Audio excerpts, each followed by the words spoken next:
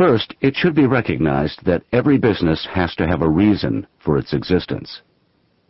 Second, every entrepreneur should know why his or her new business should come into being. Entrepreneurs start new businesses for lots of reasons, some good and some not so good. Many entrepreneurs simply want freedom and independence from the workplace.